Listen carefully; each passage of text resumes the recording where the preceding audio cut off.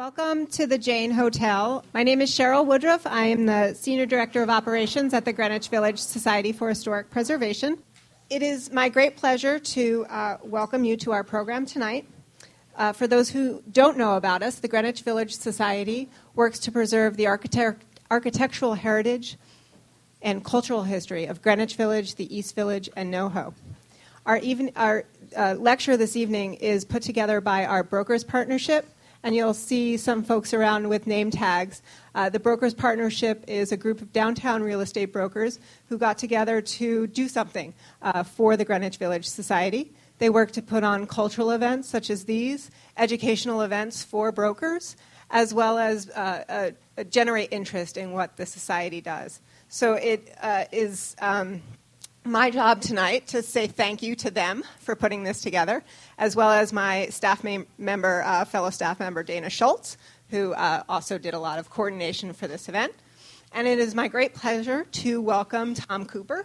Tom is, I need to read this, hold on. Tom is a member of the partnership, and he's also Senior Vice President at Corcoran Real Estate.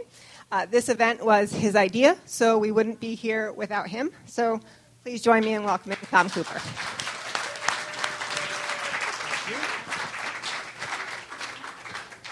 Thank you, Cheryl, and thank you, everyone, for coming. I'd like to thank fellow members of the Brokers Partnership, especially Val Osborne, Rebecca Daniels, and Marlene Hartstein, who have worked so hard over a long period of time to help pull this together. Next month, it will be 100 years since the anniversary of the sinking of the Titanic. That much we all know, but it's the what-ifs, and it's the what really happened that brings us here tonight. It's very fitting to be in this particular room, in this particular building, rather, because although this room didn't look like this in 1912, this building was just 4 years old when the Titanic sank. And it was designed in the... I had right here how it was designed. It was the American Seamen's Friends Society Sailors' Home and Institute, built for the purpose of helping indigent sailors, sailors for recreation, sailors on leave, having recreation, etc. This was intended when it was built a century and so ago as a home for these indigent sailors, an alternative to some of the waterfront dives and boarding houses that were all in this area. They were in this area, of course, because we had a very bustling port at the time. Now, when this building was built, the New York Times called the Institute the largest of its kind in the world. This remained the Seamen's Institute for many years, and in 1944, the YMCA took it over. In the 1980s and 1990s, this was home for a lot of rock and roll venues and for Hedwig and the Angry Inch, which some of you may recall. And I think it's fitting, as I look at Melanie Reese standing there of the Jane Hotel, to whom we owe a great debt of gratitude for this evening. I think it's very fitting to acknowledge that a century after the building was built, it became the Jane Hotel. The Jane Hotel, which reimagined this space, which may be one of the most cutting-edge places in Manhattan, but obviously with a faithful nod to the past. Thank you.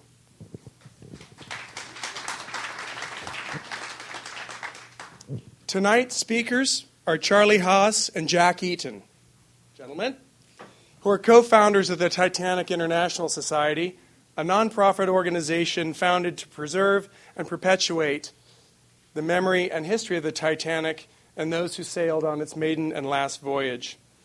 Charlie Haas is president of the Titanic International Society.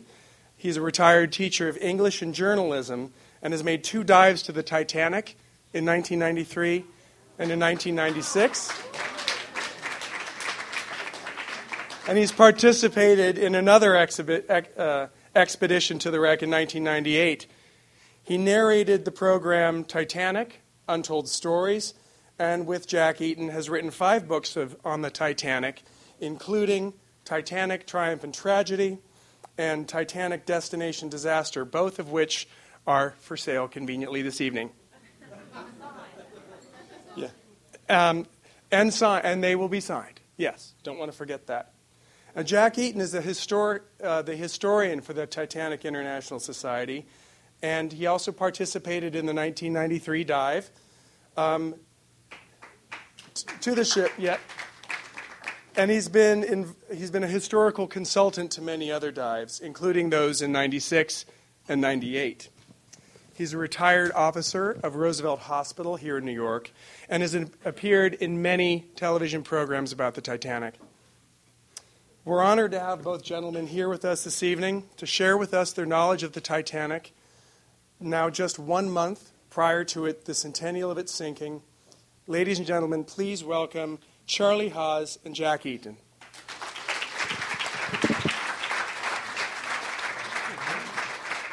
Good evening, everyone. Nice to see you all.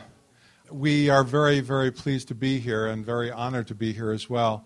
As was indicated, my partner here lived in Greenwich Village for many, many years. How many years was that? About 50, approximately 50. So he's a village man. I escaped to New Jersey very quickly, so don't hold that against me. I heard a boo over there. We have had some amazing experiences with Titanic, and we hope that in the next hour or so we can maybe give you some new knowledge, especially in terms of the Greenwich Village and also to some degree, the New York City connections to Titanic. Now, Jack has the button pusher. We always have to decide who's doing what. The White Star Line, the company that owned the Titanic, began its transatlantic voyages in 1870.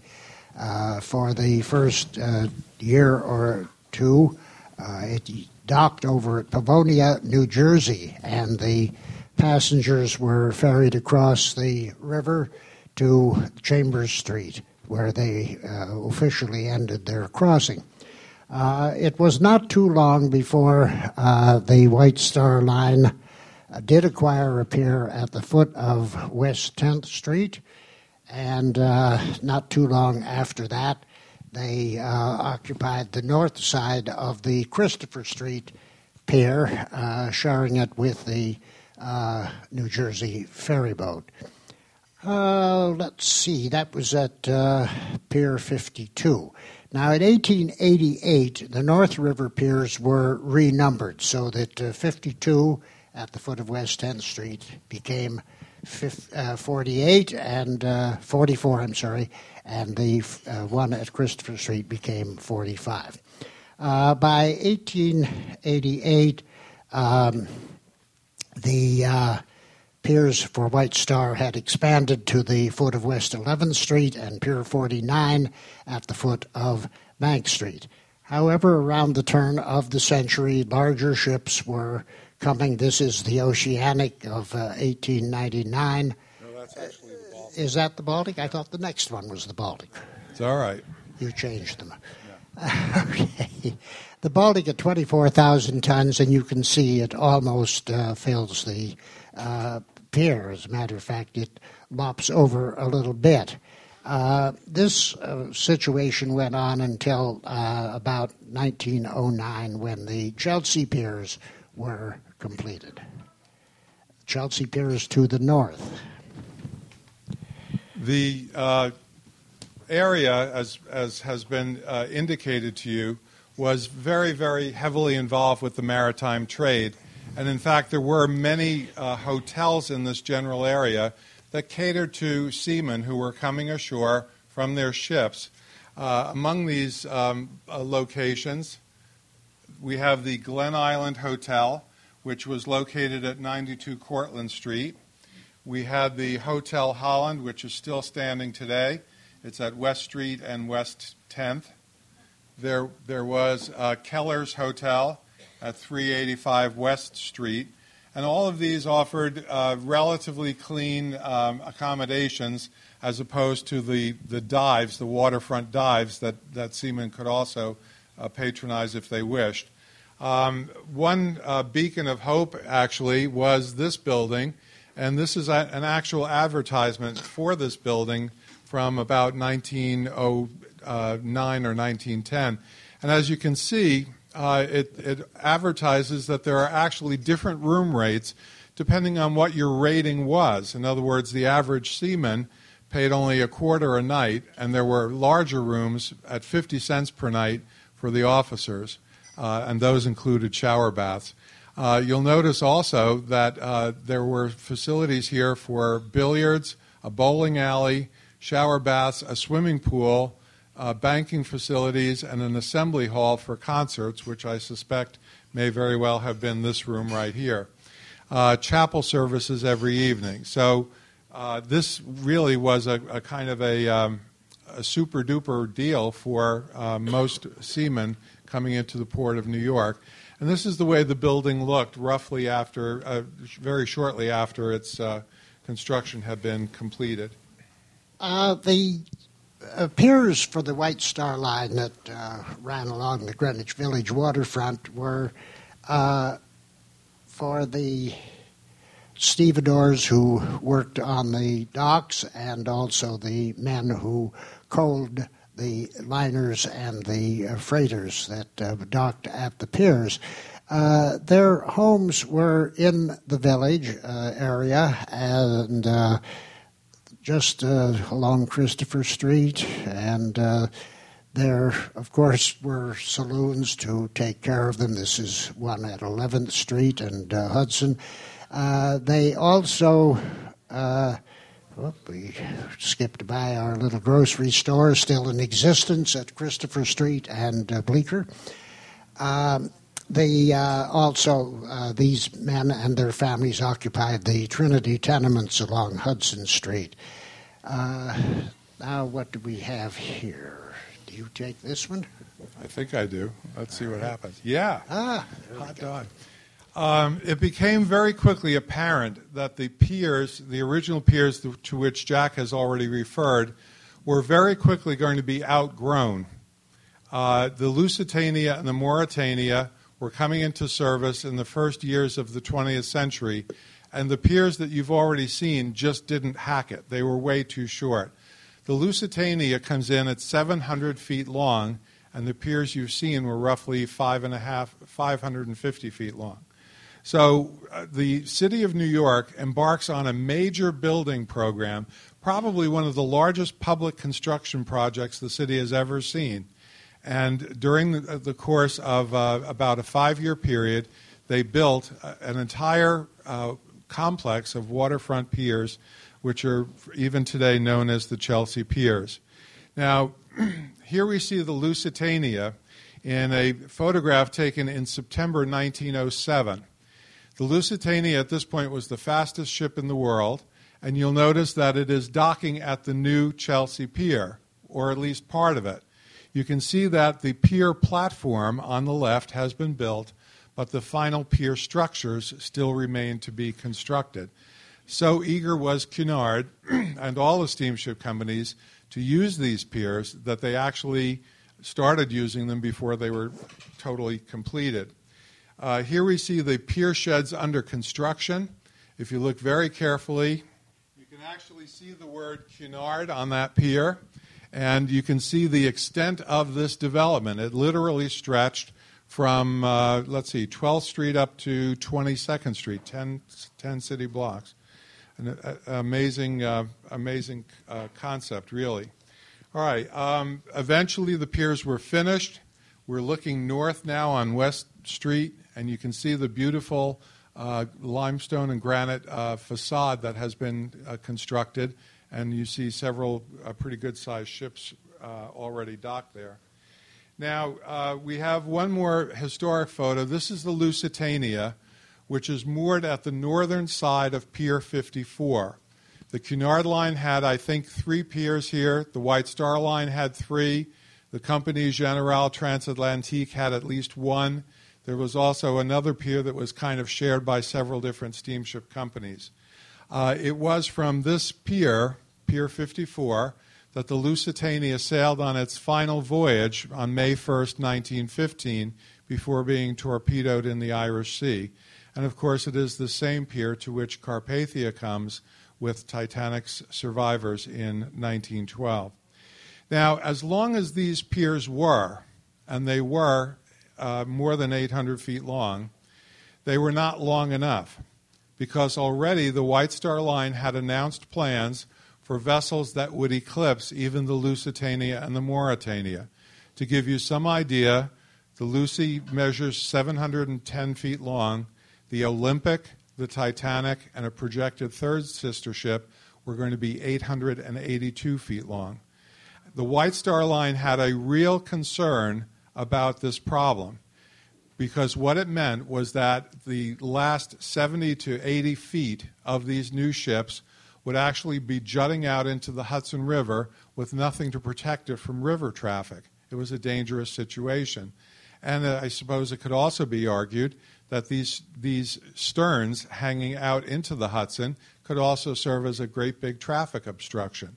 So they wanted, almost immediately after these piers were finished, the White Star Line wanted to extend them. Unfortunately, they ran into a major problem. The city of New York fully supported the expansion of these piers. Local businessmen were behind the effort. They didn't want business to go elsewhere. The problem was that our Secretary of War at the time controlled what could or could not go out into the Hudson River, and he adamantly refused to allow a permanent extension of the Chelsea piers. He felt that it would create a traffic bottleneck in the Hudson, and he just would not approve any kind of a pier extension. At one point, the White Star Line actually threatened to move the docking point of the Olympic class of ships out to Montauk Point, 120 miles east of here. And their plan was that they would take people off the ships at Montauk, put them on a train, and eventually, I guess maybe in several weeks' time, they would end up in Manhattan, maybe. So this was a real problem. And even despite that fact, the Secretary of War would not be moved. However, they did come to a temporary compromise, and temporary it was. They actually built an extension at the end of the pier, a temporary extension. That's what it was officially called. And part of the design requirement was that the river be allowed to flow through this structure for reasons known only to the Secretary of War. But we can actually see the Olympic, this is Olympic, arriving on its maiden voyage in June of 1911.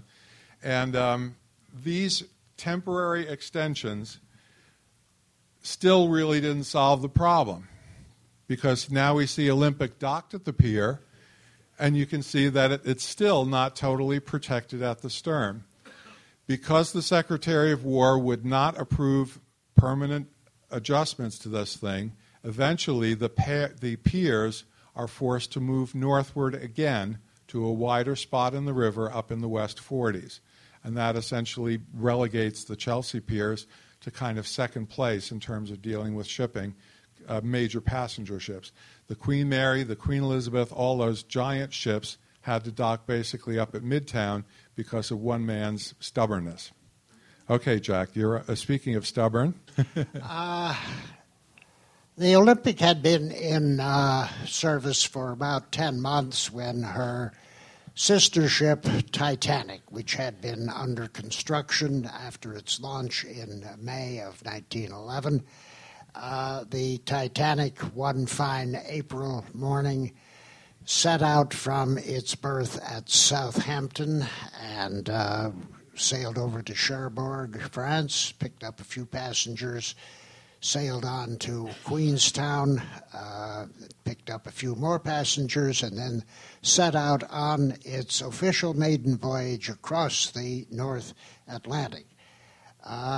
Everything went very well until Sunday, April the 14th at 11:40 p.m., The Titanic, the iceberg had every natural reason to be where it was. Titanic did not. And the result was a collision. 2 hours and 40 minutes later, the ship sank with a loss of more than 1,500 lives. This is one of the Titanic's telegraph operators. This is Harold Bride in the Marconi, the wireless room of the Titanic. And this was not, of course, during the night of April 14th, 15th, but it is an authentic photograph. And here is this young man sending and receiving messages of a routine business nature. And following the collision, there was, of course, they sent out the first message they sent out was CQD, which was attention, all stations, and then a little while after that they sent out an SOS, which had just recently been approved for wireless ships in danger. This message was received fairly close to the village. Wanamaker's over on around 12th Street and 11th Street and Broadway had a wireless communication with its store in Philadelphia. That was the reason why they had a wireless system. And the signal that Harold Bride was sending out, John Phillips, the other operator, were received at this station by a young man who subsequently worked his way up to become chairman of the board of the RCA Corporation. David Sarnoff was on duty the night that the Titanic danger signals were received. This was David Sarnoff's stairway to stardom, I guess, right? That's where it began. The Sarnoff, through a bunch of messengers, saw to it that the newspapers in New York were supplied with details that he was receiving at his station above Wanamaker's. And the newspapers shown here, Newspaper Row, down near City Hall, the World, the Tribune, and the New York Times. They all gathered their reporters together. The Times actually, allegedly, that is, this is a photograph of them on the night of April 15th. It's just a little too carefully posed, but this is pretty much what it must have looked like at the time in the offices of the New York Times while they were assembling their various special editions describing the events that were going on the high seas. If you look at this photograph, why would everybody be staring at the camera while a major story is breaking? If you've ever been in a city room, you know that that's just not possible. And how convenient is it that the clock is showing exactly 10:30 p.m., which is the exact moment that Titanic's distress signals would have arrived here in New York? It's a little bit too. Uh-oh. Jack has broken the remote control. I'll put the parts on in a minute. Hopefully the batteries will stay in place. Now, the New York Times did not want to... You did that very well. The New York Times obviously could not cover what was happening on the waterfront from its offices over on Park Row, which is on the other side of the island, basically. So this building over here on the left was actually hired. This is the Strand Hotel, at least it was then. Today, I think it's called the Liberty Inn. And the New York Times... Oh, I heard a rumor there. The New York Times actually rented out the entire top floor, sent a whole bunch of their reporters over there, and there were 4 telephone lines that connected this building to the Times' main office. Now, remember, in 1912, Telephones were still not very common. Just the fact that they were able to get 4 lines put in place practically immediately was remarkable. Now, by way of orientation, the pier to which Carpathia is coming would be directly behind that building. You see the pilings for Pier 56 directly ahead of us, and then it goes on from there. So this is really the Times' waterfront headquarters, if you will, during the course of the arrival of the Carpathia. The New York Times, the first New York Times edition, was a little bit on the tentative side. They report new liner Titanic hits an iceberg, sinking by the bow at midnight. Women put off in lifeboats, last wireless at 12:27 a.m., blurred. The Times had a managing editor named Carr Van Anda, who was the newsman's newsman, if you will. He was an exceptional reporter, and he was really, really good at sniffing out news and even taking a little bit of a leap of faith.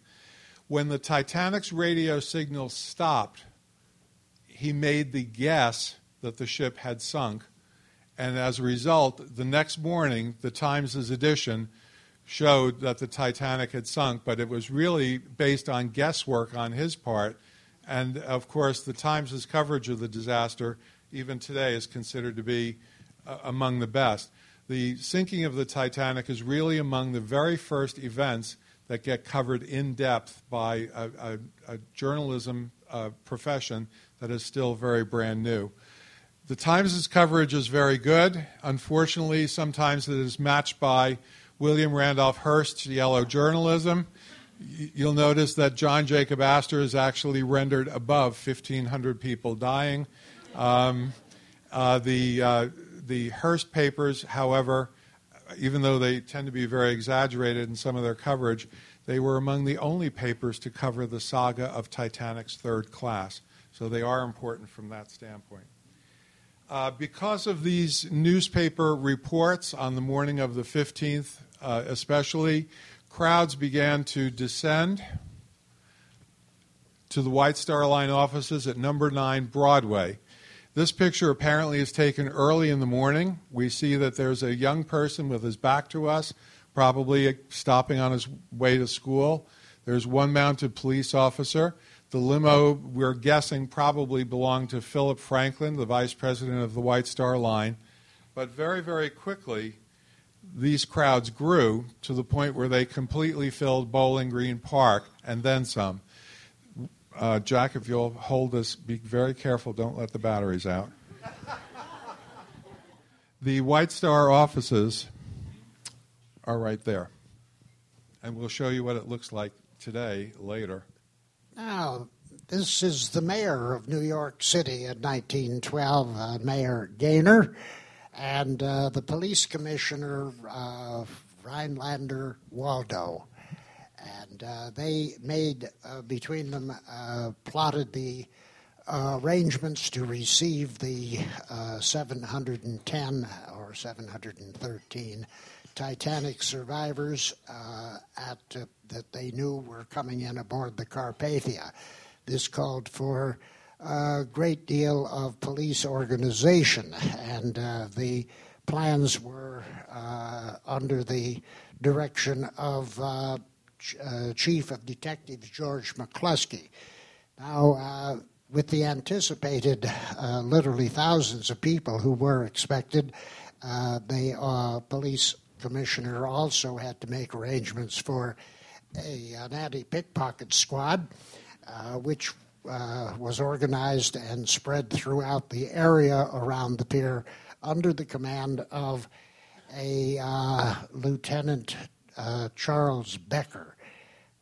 Less than 3 months later, Charles Becker was to make his own headlines during the murder investigation he was engaged in against the gambler Herman Rosenthal. By golly, the Becker-Rosenthal murders of 1912. The police had cordoned off an area around Pier 54.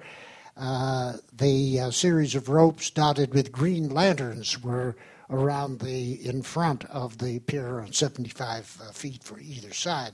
Vehicular traffic westbound on 15th Street, eastbound on 13th Street.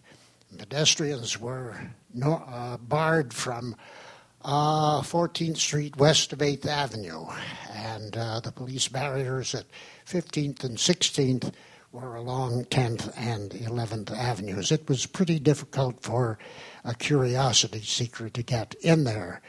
This shows a very small part of the crowd which was close to the pier preceding Carpathia's arrival. On the night of April 18th, 1912, in the midst of a thunderstorm, the Carpathia arrives at the Battery, Lower Manhattan. All customs and immigration regulations have been suspended. Titanic's people are among the very, very few to enter this country not going through Ellis Island once it had opened. The Carpathia sails very slowly up the river. It is totally surrounded by all kinds of watercraft, many of which had been chartered by the various newspapers to try to get the story from the people shouting up questions to them on the deck of the ship. There was a crowd estimated somewhere between 10 and 20,000 people lining the waterfront that night. To everyone's surprise, the Carpathia sails north of Pier 54 up to Pier 59, which was Titanic's intended destination, and there the Carpathia drops into the waters of the Hudson, 13 Titanic lifeboats, the only portion of Titanic ever to reach the New World. We have attempted, and here we see them the next morning, overnight, souvenir hunters had descended on these boats, apparently armed with screwdrivers and who knows what else, and they basically picked the boats clean. The boats had White Star Line flags on them. They had lifeboat numbers. They had the words SS Titanic and Liverpool on them, and they were really hard hit. I guess souvenir hunters, we are even aware of a piece of rope that was cut from the side of one of the boats. So to prevent further pillaging, the boats are hauled up to the second floor, the loft level of Pier 59. We have tried over the years to trace their whereabouts since then and have basically come up with a kind of a stone wall. We know that they were towed to a boatyard over in Brooklyn. That boatyard did an inventory of each boat for the limitation of liability hearings that were going to be held here in New York City. That's where most of them disappear. There is an apocryphal story that one of the boats was turned into a duck blind for a private hunting club on the North Shore of Long Island. There's another story that said that there was a bar in the Greenpoint section of Brooklyn that incorporated one of these lifeboats in its decor, and when the Gowanus Expressway was built, the bar was destroyed and so was the boat. But other than those two stories, we have no idea where they went. We don't think that they were installed on any other ship because they were rather badly banged up in being hauled onto and off the Carpathia, then up and down in terms of the loft at Pier 59. So if any of you have any Titanic lifeboats in your backyard, please let us know. 5? This is not as silly as it sounds. There's a very famous piece of a lifeboat floating around, not literally floating, but traveling from one exhibit to another in New Jersey. And we have had to put the cease and desist order on this twice within the last 10 years. It is not a Titanic lifeboat. However, the mystery of the Titanic and the aura make people believe, with just enough little urging from the entrepreneur, that this is a Titanic lifeboat. Don't believe it. Caveat emptor, absolutely. Carpathia then returns to its own spot on the northern side of Pier 54. This was taken on the morning of April 19th.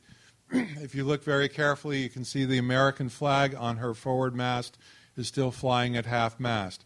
The Carpathia was very hastily reprovisioned. It had, after all, been on a journey to the Mediterranean, so they had to restock the coal, restock its food, and I think it was on the 20th of April the Carpathia resumes its interrupted voyage. Now, Titanic's passengers were all allowed to leave, and you'll hear some stories about where they went in just a moment. They exited Pier 54 at the landward side of that pier. Unfortunately, Titanic's crew were not so lucky. They were being held more or less under house arrest, if you will, and instead of leaving Pier 54, they were taken to the river end of Pier 54, and down a back stairway they were put on board the deck of an immigration vessel called the George Star. The George Star then took these men and women up to Pier 61, where the SS Lapland was docked. And the Lapland essentially becomes a kind of a floating hotel slash detention center for Titanic's crew. The problem was, from White Star's standpoint, they didn't want the crew speaking with the press. Things were bad enough as it was. And also, there were vague rumblings of an official investigation into the disaster, and so they didn't want the men wandering off. And so that was one reason why they were kept on board. While we were researching the newest edition of our book, we came across a fascinating little tidbit which really caused us to smile. We knew that there were detectives guarding the Lapland, preventing the press from getting on board. We know that at least one reporter somehow managed to get rid of the detectives long enough to go on board the Lapland and do an interview with Titanic's people. That is relatively new. But what's also kind of fun, we found out that the men, I don't think the women would do this in 1912, but the men eluded their guards and decided to go to waterfront saloons where basically they would tell the story of their rescue in exchange for a free pint at the front counter. We had never known this before. We had always thought that they were, just totally locked up. So this is a kind of a refreshing aspect. New York was offering warm hospitality in the form of liquid refreshment to Titanic's surviving crew. Jack.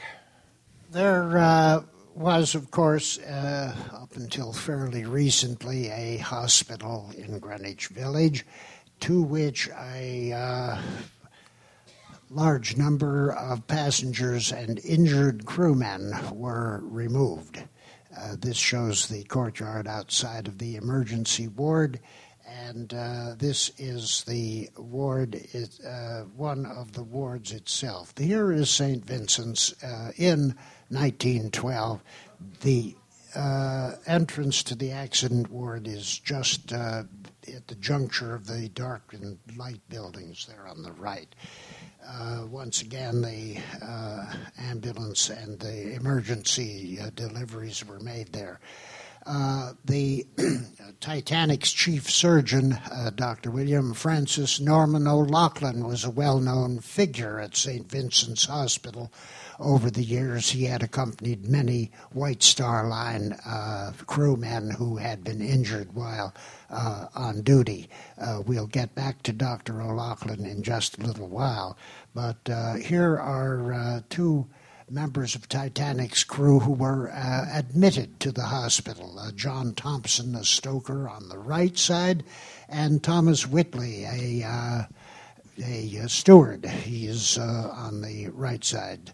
Just as a little footnote, Thomas Whitley was a bit of an adventurer after he quit the White Star Line at New York. He migrated to California, where he became a sort of an actor in a lot of, he appears in, not by name, but in background of many of the early Hollywood motion pictures.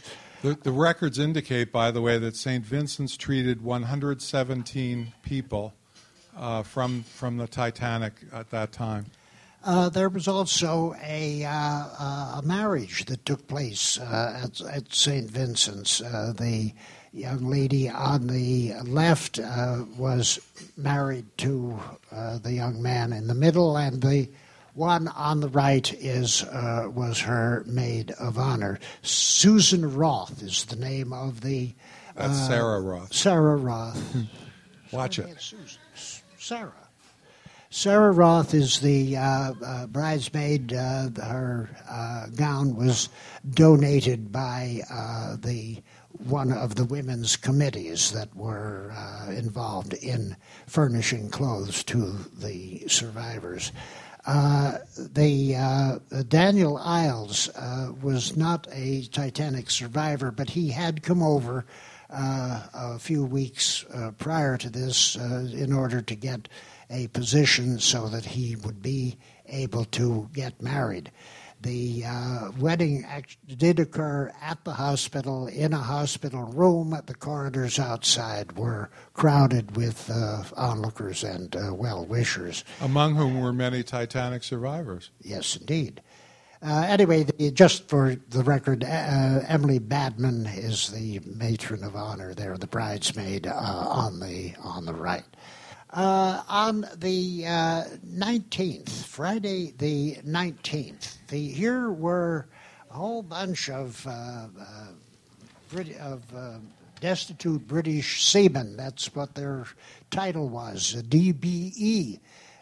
In the official reports, and they were milling around. By this time, under detective surveillance, they were permitted to leave the decks of the Lapland and at least walk around in front of the pier. They still had nothing to do. They were milling around. The detectives still tried to keep the newspaper reporters from approaching them too closely.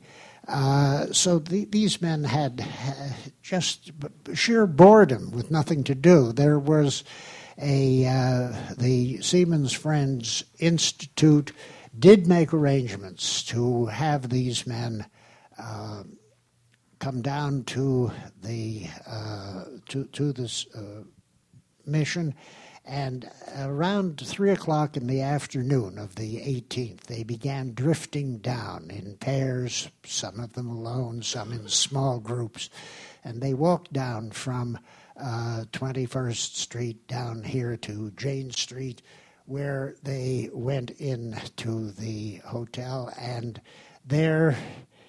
here we are. This is the interior of this hotel where we are tonight.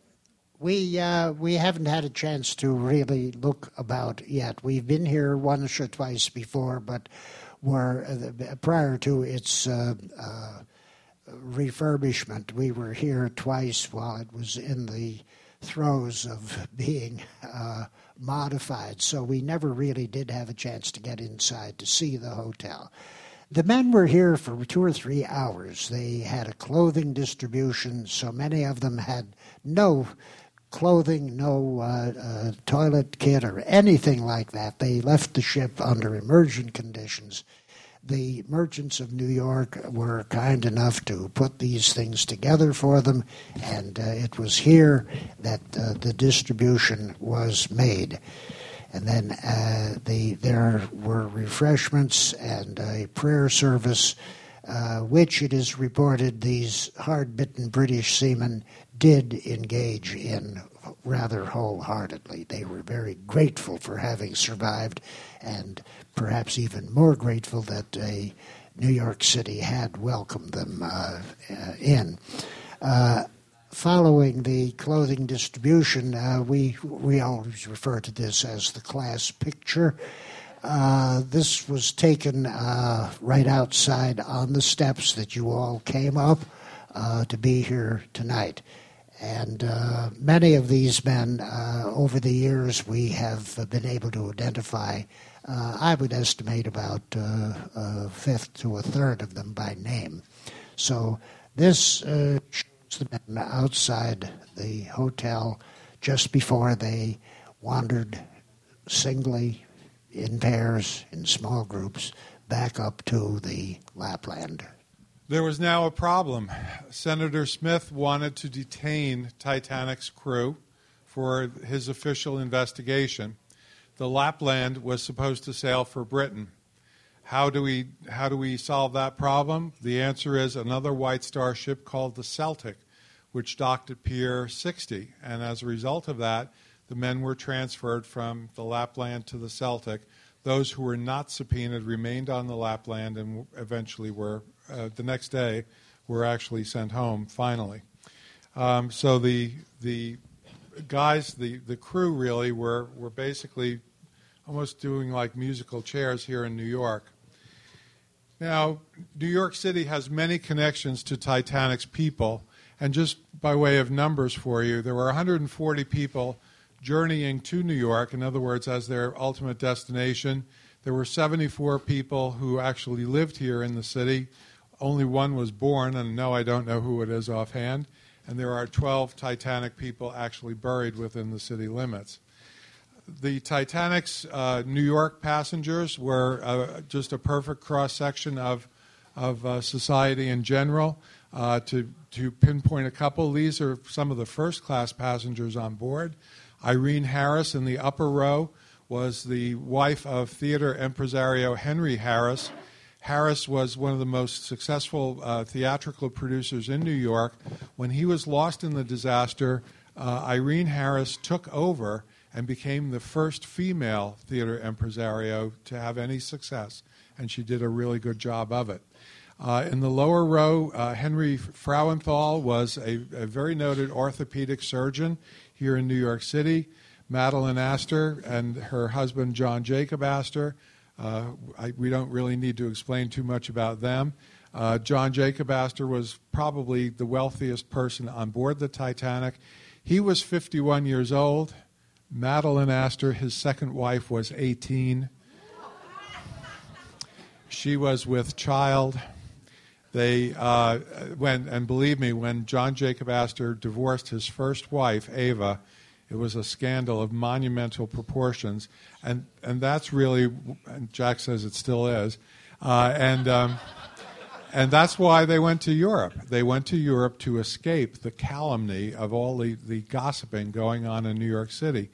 Eventually, it was decided that Madeline needed American medical care for their unborn child, and that explains why they got on the Titanic, to bring Madeline home to give birth. And the child Madeline was carrying, I think, was born in that summer, August, I think it was, and it was Vincent, John Jacob Astor the fifth, I think it was. And anyway, so we also have Dorothy Gibson. Dorothy Gibson was a movie actress. She filmed many of her movies over in Fort Lee, New Jersey, and she actually becomes the star of one of the very first Titanic movies. Jack says the first, which was out by May 14th. So it was a lickety-split special. The name of the movie was called Saved from the Titanic, and Dorothy Gibson actually appears in the clothing that she wore into the lifeboat that night. And unfortunately, there are only a couple of stills left of this movie. The rest of the movie disintegrated because it was filmed on the old-fashioned nitrate film. Dorothy. Second class, lots and lots of people. Just to pick two of them here. Lawrence Beasley was a school teacher from Britain. He survived the disaster and wrote what is still considered to be one of the very best accounts of what happened that night. Clear, lucid, unemotional, superb writing. And it must be genetic, because Lawrence Beasley's grandson is Nicholas Wade, who currently is a writer for the New York Times. Samuel Ward Stanton, a very well-known American artist and illustrator, had been overseas visiting the Alhambra in Spain. He was looking for design ideas that he could incorporate on the Hudson River Day Line's new excursion vessel, the Washington Irving. And Mr. Stanton was lost in the disaster, and his drawings went with him, I suppose. Third class, of course, we have amazing stories here. These are all people coming to America to create a new life for themselves. Again, that we could talk for hours about them. Just to pick one at random, Eugene Daly became a lifelong resident of New York City.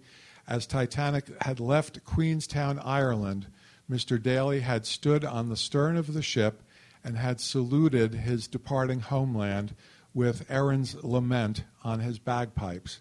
When the court cases were filed against the White Star Line, he filed a claim for the bagpipes that had gone down with the ship. And during the voyage, he was serenading the third-class passengers with his pipes. So that's Eugene Daly, who became a New Yorker. Well, this august fellow, Jack is smiling, this is that illustrious Senator William Alden Smith. And Senator Smith was very, very eager to get to the bottom of this entire Titanic disaster.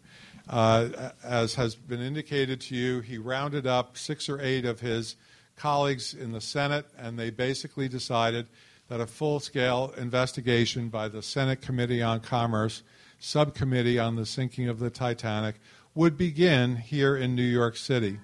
And they chose as their venue the old Waldorf Astoria Hotel, which, as you may know, is now occupied by something called the Empire State Building.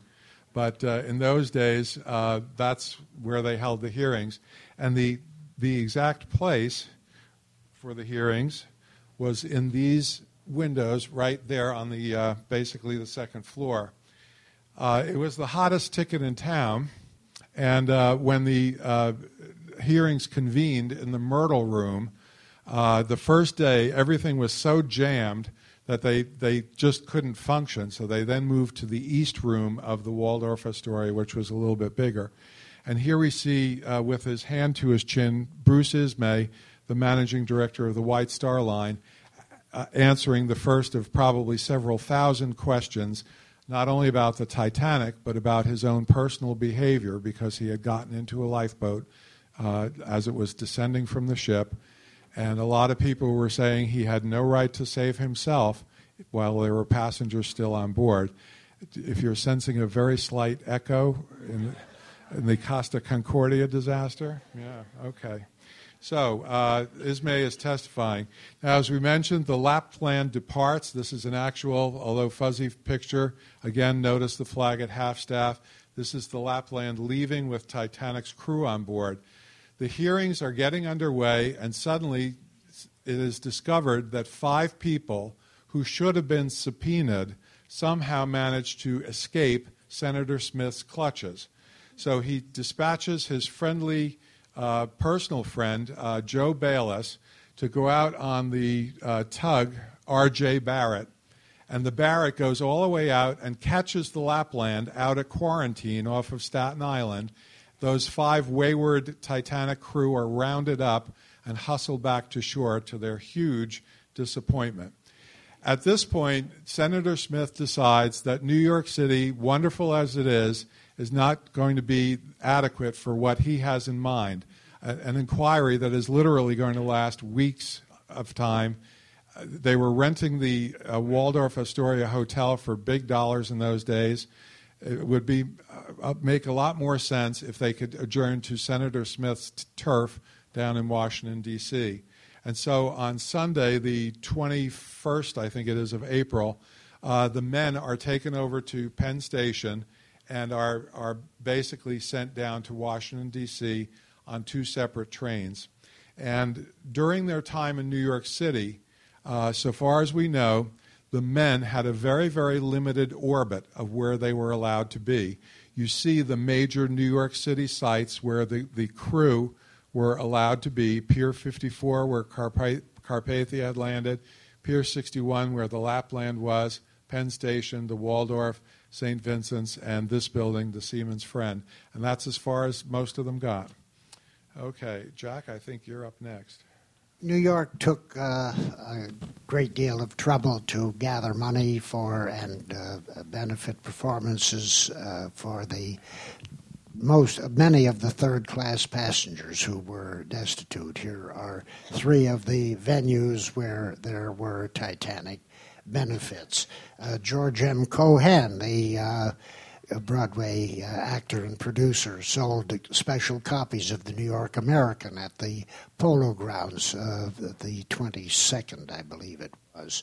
The Metropolitan Opera on April 29th gave a benefit performance at which the great tenor Enrico Caruso was one of the stars who sang there. Yes, that is the Midway at Luna Park in Coney Island. They did have a Titanic show, but it was 2 years later. It was in 1914, and very faintly you can see the lettering outside of the performance, which was really very, very bad, very poorly received, and it only lasted possibly because this was 2 years later, but also possibly because it simply wasn't any good. It closed very quickly. However, it did leave behind one fantastic souvenir, and that is this wonderful poster, which is quite large. This is from it's in the possession of the Peabody Museum up in Massachusetts. We're going to show you some of the sites associated with Titanic as they looked in 1912 and as they are today. We've been given the high sign that we need to get out of your way, so we'll speed this up. This is the Seamen's Church Institute over on the east side of Manhattan. Notice the lighthouse at the top. That was dedicated on the first anniversary of the disaster. The Seamen's Church Institute was, if you will, a sister organization to this edifice here. And the lighthouse still exists today. It is at the entrance to the South Street Seaport Museum, the Titanic Memorial Lighthouse. And as many as 30 years ago, they were hoping to get the time ball on the top of that back in service. Still hasn't happened. Keep our fingers crossed. This building, of course, has a nice role to play. We see it as it is today, a wonderful hotel. After a very, very checkered past, it has come back in a marvelous way, adding so much vibrancy to the neighborhood. Jack, do you want to do this one?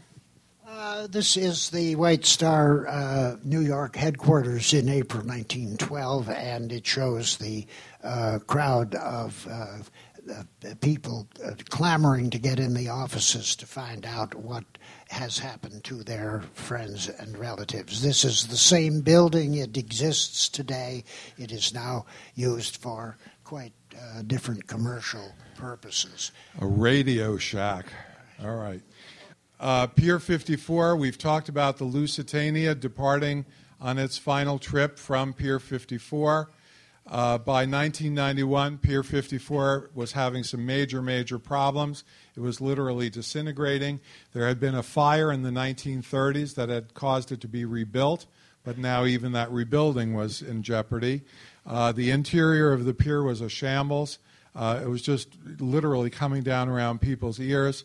So what has happened to it? Now, of course, all that is left is the archway at the landward side of Pier 54. And if you are very lucky on a rainy day, or if the light hits this archway just right, you can still see the words Cunard White Star Line on the front. Hopefully this will be the only leftover of Pier 54. Today it is used as a staging ground for concerts and bluegrass and that kind of stuff in the summertime. This spectacular view of the Chelsea Piers was taken in 1907, I think we decided. 1912, I'm sorry, September of 1912. We actually figured that out. But in any event, this was the high point of those piers. Today, of course, the piers are being used for other things. If you're aware, they are still called the Chelsea Piers. They're now used for recreational purposes. You can see a golf course. Those of you who are Law and Order fans know that on one of these piers, Law and Order was actually filmed during its series. Titanic is remembered in many memorials. Jack? You remember we mentioned Dr. O'Loughlin, who was well-known and well-loved at St. Vincent's Hospital.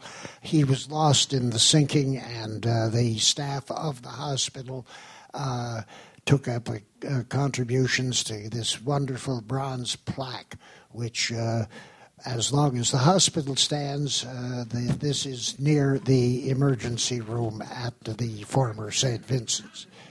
We are very frightened about the future of this plaque. We don't know where it's headed. Go ahead, Jack. W.T. Stead was a philosopher and an editor and a magazine writer in England. His plaque is up on the wall at Central Park at 96th Street. This is at the Grace Church, Episcopal Church, 12th Street and Broadway. Edith Evans, who was a passenger aboard the Titanic and gave up her seat to another woman who had family at home. She's remembered by this graceful plaque at the church. The wireless operators, the first two names on the first name is John Phillips, who was lost in the sinking. He was the other telegraphist. The John Jacob Astor. John Jacob Astor is buried in Trinity Cemetery up in the northern part of Manhattan. Up there also at the Cathedral of St. John the Divine, you can actually see, Jack, push that button so we get a nice little circle, Titanic in stained glass. The Astor family donated the funds for this memorial window. There is an inscription to Astor directly under it. I'm sorry to say that right now you really can't see the Titanic because they've installed a gigantic fluorescent light fixture directly over it, so enjoy it while you can. Go ahead, Jack. Ida and Isadore Straus were very active in New York charities. Their memorial still is very much in existence. It's recently been refurbished, and I understand it's going to be rededicated during the centennial observances. It was dedicated in 15. Dedicated originally in 1915. I thought I said 106th Street and Broadway. And the figure is there, and it's a very, very beautiful thing. The employees at Macy's, which Isadore Straus, of which he was one of the founders, contributed to this wonderful plaque, which was for many years at the 34th Street entrance to the store.